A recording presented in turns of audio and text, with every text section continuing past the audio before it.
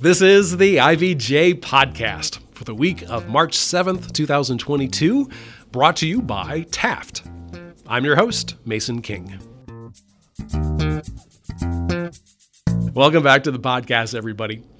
If you've ever considered taking a big leap and becoming a franchisee of a restaurant or food and drink chain, or if you've ever wondered why somebody with an established, successful career would want to take such a risk, this podcast is for you.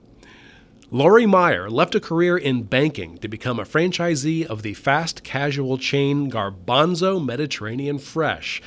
With an investment well into six figures, she opened her location in Zionsville in January. In mid-2021, ICU nurse Melinda Rowan opened a location of The Human Bean, a drive-through coffee shop concept at 54th and Keystone. Her investment was more than $500,000. They are both owners and operators of their own businesses, and they are our guests for this week's podcast. Now, obviously, we have talked a lot in the last year about people who reconsidered their career paths or just decided now was the time to follow a dream.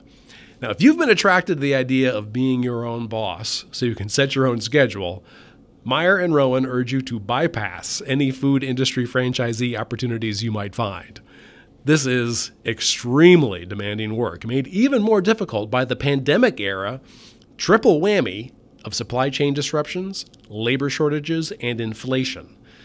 In this week's edition of the podcast, Rowan and Meyer discuss the often harrowing experience of visiting the restaurant supply store, which Melinda likens to the Hunger Games. Lori details how much time she spends driving around the city simply to find packaging materials, which she then stockpiles in her garage. They share their strategies for finding workers, but note that your labor challenges don't necessarily end once you get them on payroll. And the discussion will kick off with questions about why they decided to become franchisees when they already had stable, well-established careers. Here's our conversation. I am pleased to welcome to the podcast Melinda Rowan, owner and operator of the Human Bean Store, the first in Indiana, located at 54th and Keystone. Melinda, thank you for joining us. Thank you so much for having me. And Lori Meyer, owner and operator of Garbanzo Mediterranean Fresh, located at 111th and Michigan Road in Zionsville. Lori, thank you for making time today. Happy to be here. I'll ask you right off the bat, we were talking just before we started recording the podcast about how career changing has become a huge issue in our economy. And I was curious to know if you guys consider yourselves part of what we call the Great Resignation, or did your decisions to leave your professional lives predate the pandemic? Was that just something different? I could take that one first. Mine predated the pandemic. I was planning on opening the coffee shop about probably 6 months before the pandemic started. I just wanted kind of something new to do. And then the pandemic actually kind of put it on hold for a while because I'm a nurse and I went back to nursing to help with all of what was going on. And what about you, Laura? Yeah, I'm actually going to give the exact same answer. I mean, this was something that was kind of percolating in my brain before. And actually, the first time I stepped foot in a Garbanzo was March of 2020. So, I was kind of just thinking about it. And then when that hit, it all got put on hold. I will say, though, that I think working through the pandemic, and I had the experience of a lot of other people in my profession in banking of working purely from home while also raising children. And so I fully understand the stress that caused for a lot of people. And it definitely solidified my decision, and it's hard to stay connected and feel like you're part of a whole when you are isolated. I can understand why that pushes people out because I think that pushed me out a little bit as well. So Melinda, I want to start with you. You had a career as an intensive care unit nurse. Is that right? Yes. And to an extent, you still do. And we'll talk about that for a second. But yeah. I mean, that's not something that you fall into. Can you tell me why you had chosen that career? I sort of fell into it, actually. My husband went to medical school, and at the time I was in corporate retail in San Francisco. And we moved out to the Cleveland area, and there wasn't really retail jobs in the kind of corporate level out there. My mom is a nurse, so I kind of decided to be a nurse. Oh, my mom's a nurse. I'll try this. It's kind of an interesting path, but I never regretted it. I love being a nurse and I still love being a nurse. But that was kind of like my pathway to being a nurse. So in a way, it was like a second career at that point already. And as we spoke before the podcast recording, you still, to this day, spend several weeks out of the year nursing. How does that work?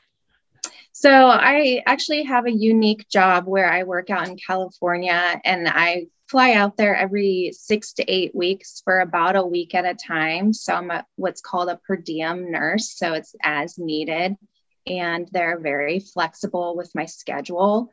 Right now, I did take a break from going out there just to kind of get my staffing in line and be more present at the coffee shop. But I fully intend on doing that again here in the next couple of months, because it's still a passion for me to be a nurse. But there was, at some point, you decided this wasn't the thing you were going to do full time, that you needed to have something significantly different. What was that thinking like?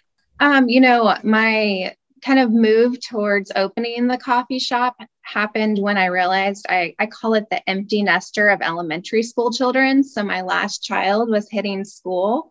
So I have kids all the way from kindergarten to sophomore in high school. So that the kindergartner was starting, and I, in my mind was, well, what am I going to do with those 6 to 8 weeks when I'm home and all my kids are in school? It was probably a little naive to think, oh, I'll do a coffee shop. That will take up some time. Well, it takes up a lot more time, but I still very much enjoy it. But that was kind of where the idea came from, is wanting something to do. I've always wanted to open a coffee shop. I'm actually from the West Coast, where coffee shops are quote unquote on every corner. It's normal to see like a drive-through coffee shop all over the place. So moving to the Midwest, I think it's weird they're not everywhere. So that was part of it too, is wanting to bring good coffee out here for the Midwest to enjoy. Boy, you would have had a hard time here back in the 80s and 90s. Yeah. Pre-Starbucks. I mean, I could probably count the number of coffee shops on one hand. Right. Now, Laura, your career was in banking. Tell me about how you ended up in banking. My start in school was in accounting. Ever since I was in high school, my goal was to major in accounting and to start at an accounting firm. That's what I did. I went to Deloitte right out of college, realized I actually didn't like that path very much. And that kind of led me, it's a natural lead into banking. And so I've been doing that for, I don't know how old I am now, but maybe 17 years or so. And that's how long I was in that profession. My most recent position that I was at for a number of years, I spent the majority of my day analyzing other people's businesses and making decisions about, how they were operating, how profitable they were, frankly, their credit profile. That I was in credit. I got to a place where I thought to myself, well, I'm spending all this time analyzing everyone else's business. Like, could I actually do it on my own? Right? Like, it's easy to look at other people's and make judgments about it. Actually be the one to run something, and obviously what I'm doing now is on a much smaller scale than the businesses that I was analyzing. But that's kind of what led me to here. No kidding. So was there something in the end that was kind of unsatisfying about banking, or were you just really driven by wanting to see if you could make it as an entrepreneur? It was that. And I think it was also probably, and this is an overused phrase, but somewhat of a midlife crisis, right? So you get kind of mid-career, which is where I was at. Like, I had a decision to make about, do I want to keep pushing to move up? Because that was always my path to continue to be on a pace of promotions. Do I want to keep working for that? Do I like what's ahead of me? Do I like the person that I'm going to be if I stay at this 10 more years? Or do I have enough time left in my working life to completely reinvent myself? Right. And it kind of, in my mind, got to a place where I thought, if I don't leave now, I'll probably never do it. Now, for the readers who are not really familiar with franchising, I mean, this is still a really significant financial commitment. Am I right? Absolutely. So just from looking at the Garbanzo website, this is what I gleaned here. They ask you have a minimum of $250,000 in cash available to invest. They want your net worth to be at least $500,000. There's a $38,000 franchise fee, and the company estimates that your startup costs could be between like $386,000 and $786,000. Does that ring true? Is that what your experience was like? Yeah. And I mean, if they printed that, it has to be true, because otherwise they'd be in a whole lot of trouble. But that's another. Yeah. I mean, to be fair, that's the beauty of the franchise model from the franchisor's perspective, is that they're growing their business on the financial backs of other people, so you have to know that going in as a franchisee, that you are putting your own capital up. That's the beauty of it for them, right? It's no small investment. It's a significant liability and risk that you're taking on, to be sure. Can you ballpark what your startup costs were? It was definitely in the range, probably at a little bit of the higher end of the range. I think now, and Melinda, I'm not sure when you started your coffee shop, but I mean, the way that things are right now in terms of buying equipment and construction costs are extremely high, almost to the point where sometimes I question how much longer this can go on before the economics just don't really make sense. Well, that's fascinating. So, I mean, you made a decision at some point, well, I'm going to do this. And I'm estimating, here's basically what my startup costs are going to be after I build this restaurant and buy this equipment. And then inflation happens, supply chain problems happen, and it ends up being a lot more than what you thought. Yeah, I was pretty good in terms of my budget. I had a really long lead time on my build because I went into a new building. And so I had a very, I signed contracts pretty far ahead of time. As I think about location number 2, I think the economics are different. The contracts that I signed last year are definitely more expensive this year. So that's something definitely in my mind.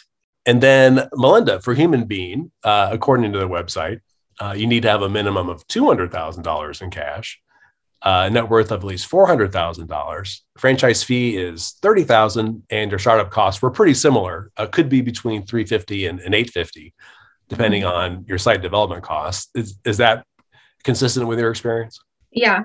Just like Lori said, everything kind of just went up as we were building, and just supply, even machinery. I would see like you have to order this week because we know it's going up next week by 20%, a lot of things like that. So overall, it definitely was more expensive. And it's funny, she's kind of saying all the things that I'm thinking as I'm thinking about my, location number 2. What is the cost going to look like? It's going to be significantly more for sure, let alone just like all of the cost of goods sold are on average up 30 to 40%. And it's very high now. And can you kind of ballpark what your startup costs were? I would say about $550, somewhere in there. Wow, quite a bit. I was kind of in the middle range for the Human Bean. I did renovate a building, which actually is uncommon for our franchise. Most people do stick builds or a modular concept, but I renovated a building. Oh. And now, do you end up owning the building? I have a land lease. Oh, okay. Interesting. And then did you guys both end up getting financing? Yes, for a portion of it. And Laura, you too? I actually did not finance the first one, but that will be something that I work on in the future. So, again, with Fed comments this week, another thing in my mind in terms of interest rates in the future, and just adding that cost to the mix. So, okay, let's take a quick break to hear from our sponsor. This is the IBJ Podcast. Taft, today's modern law firm. With more than 625 attorneys across 11 offices, we provide solutions to the business issues facing middle market and emerging companies alike. We do this through a highly collaborative and inclusive team approach. Taft, the modern law firm. To learn more, visit taftlaw.com. All right, we're back with this week's edition of the IBJ Podcast and our conversation with Melinda Rowan and Lori Meyer about taking the leap from established careers to become franchisees of food and drink chains. Now, once you made the decision and the initial investment, did you ever question yourself? Did you think, oh my gosh, what did I get into? Or was it full steam ahead? For me, it's a little bit of both. I'm always full steam ahead, but I'm always a little bit like, what am I doing? It's more just supply chain issues are really hard. Staffing issues are really hard right now, finding staff.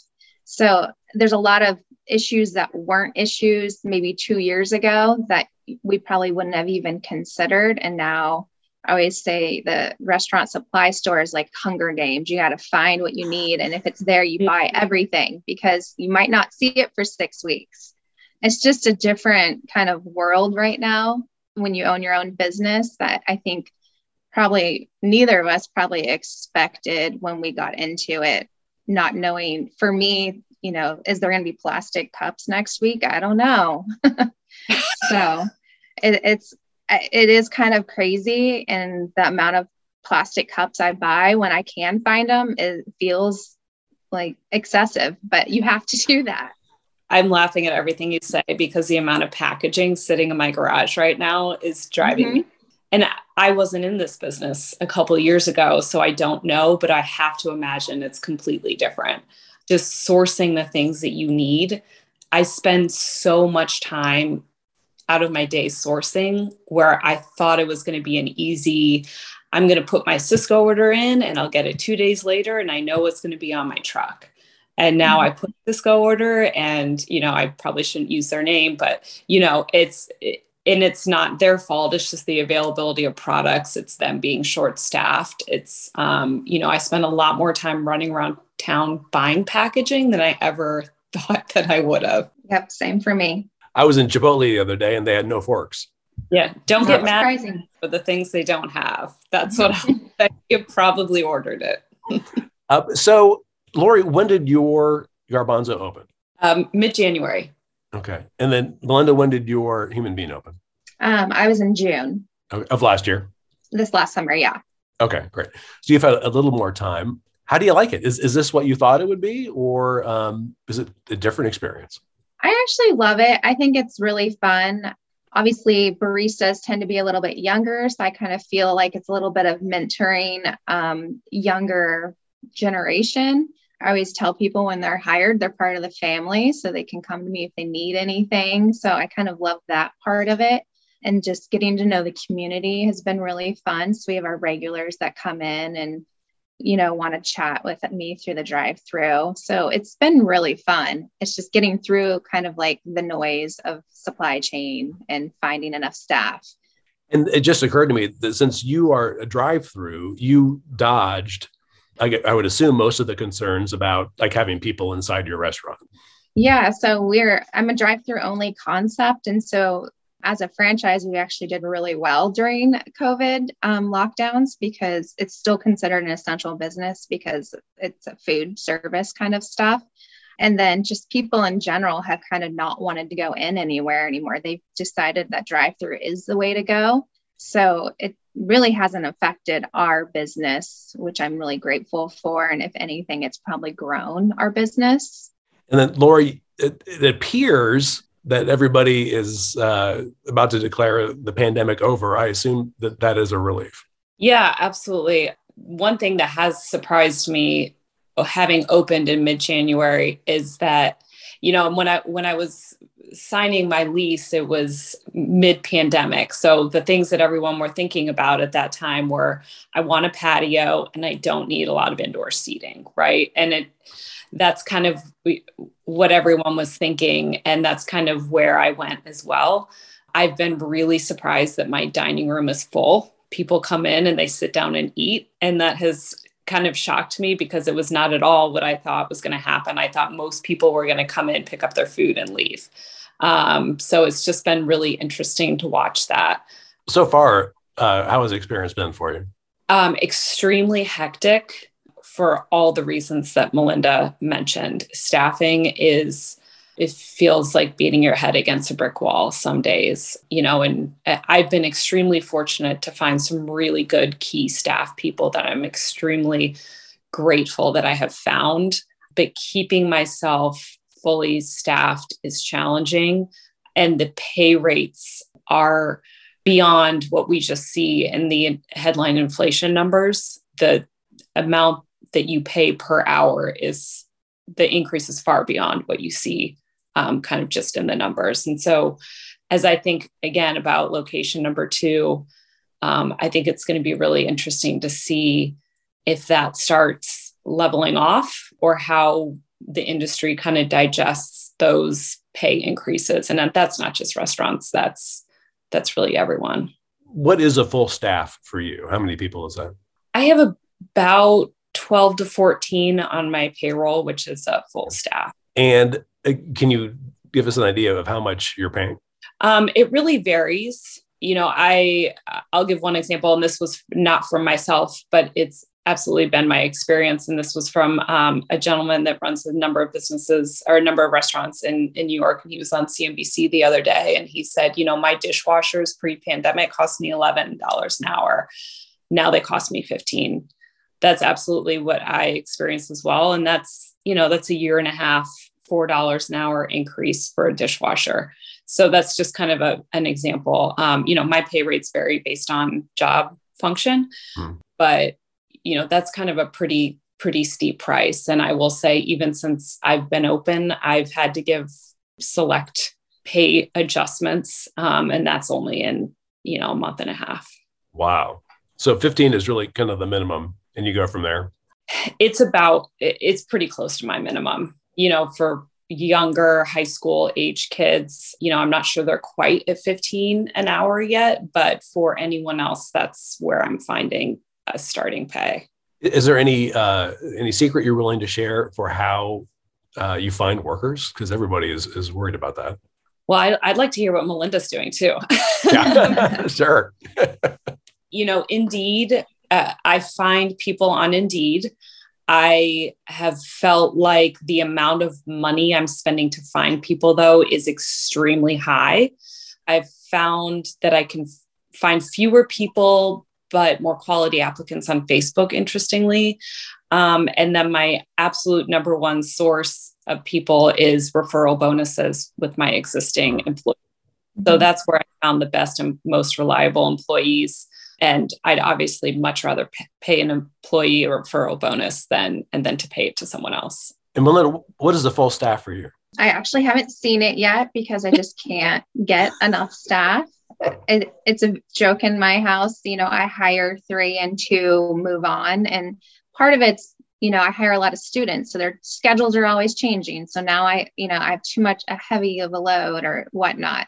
So I always say that I'm always hiring because my students' schedules are always changing, but I would be happy at 25, and I'm usually at like 14 to 18. Wow.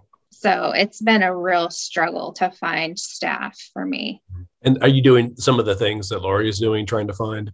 All of those things plus more. I'll put flyers at all the colleges with QR codes that go straight to my Indeed listing. I've done the Facebook ads. I also do the referral bonus. So I'll do, you know, a certain amount of money if your referral makes it out of training, and then you get another bonus when they've been there 90 days.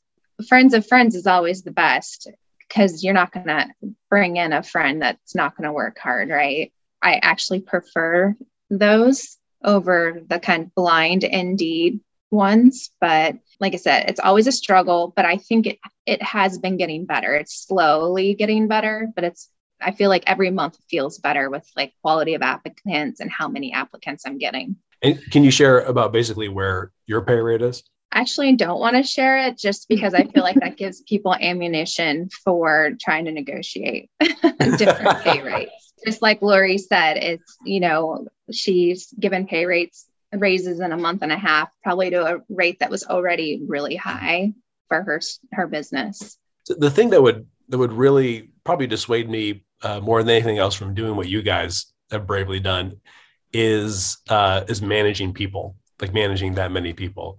Was that something that you found like you just could gravitate to, or have you kind of had a learning curve? For me, it's still a learning curve because there's just so many personalities that you're dealing with.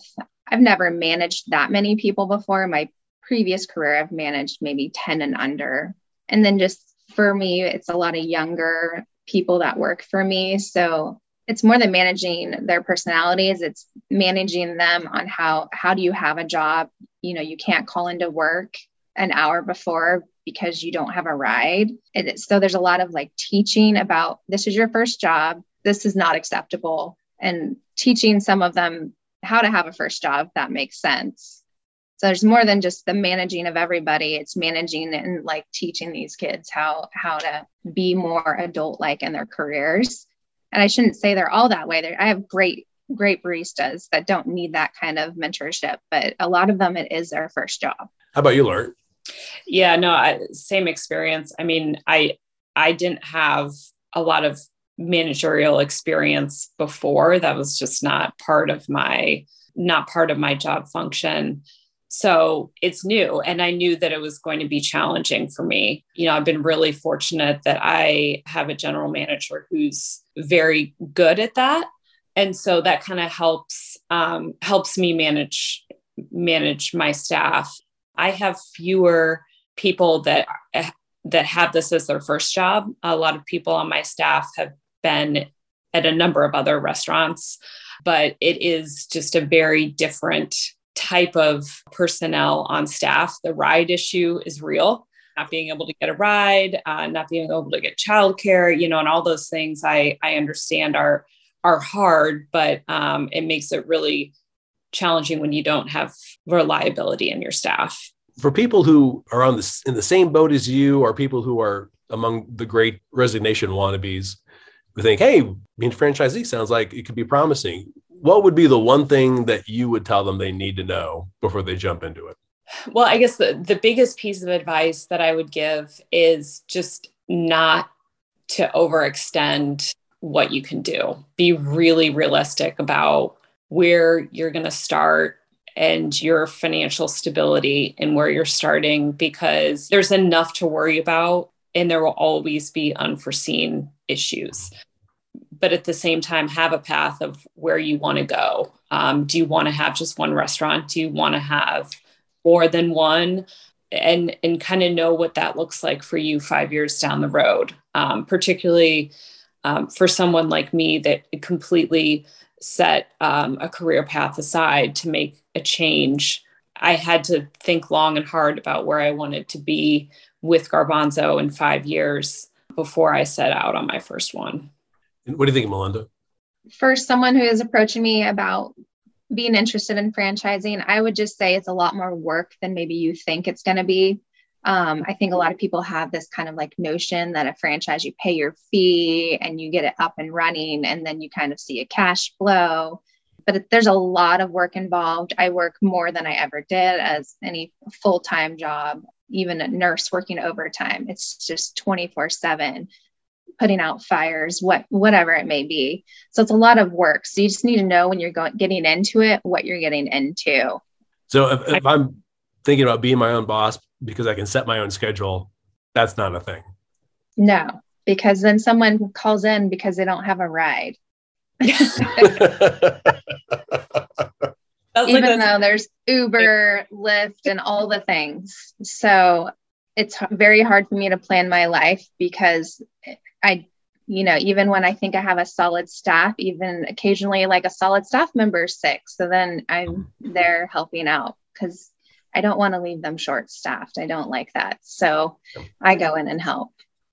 Thank you so much for sharing so much of your experience. That is really fascinating. Thanks for having me. My thanks again to Melinda Rowan and Lori Meyer. I don't know if you've had a chance to look at IBJ's most recent print issue, but there's a story on the front page by retail reporter Dave Lindquist about how the costs of food and labor are skyrocketing for restaurants. I think it further confirms what we heard from Melinda and Lori, while also addressing how restaurants and other food and drink vendors are handling the effects of inflation. Also, in this week's issue, Emily Ketterer examines the move in the State House to reduce taxes on vaping products. And Susan Orr reports that local companies that offer online meeting and collaboration platforms still see a lot of opportunity ahead, despite signs that the pandemic is waning and in-person activities are safer. Again, you can read these stories in the latest print edition of IBJ or online at IBJ.com. It's a little easier said than done, but I can guarantee you access if you're a subscriber. It works out to about $2 per week for all of the latest news about local business and politics, plus all of IBJ's data about the Central Indiana economy and corporate community. Just go to IBJ.com and click on the subscribe button. And thanks again for making time this week for the IBJ podcast, which is edited by Leslie Weidenbender. I'm Mason King. Hang in there, everybody. We'll be back again next week.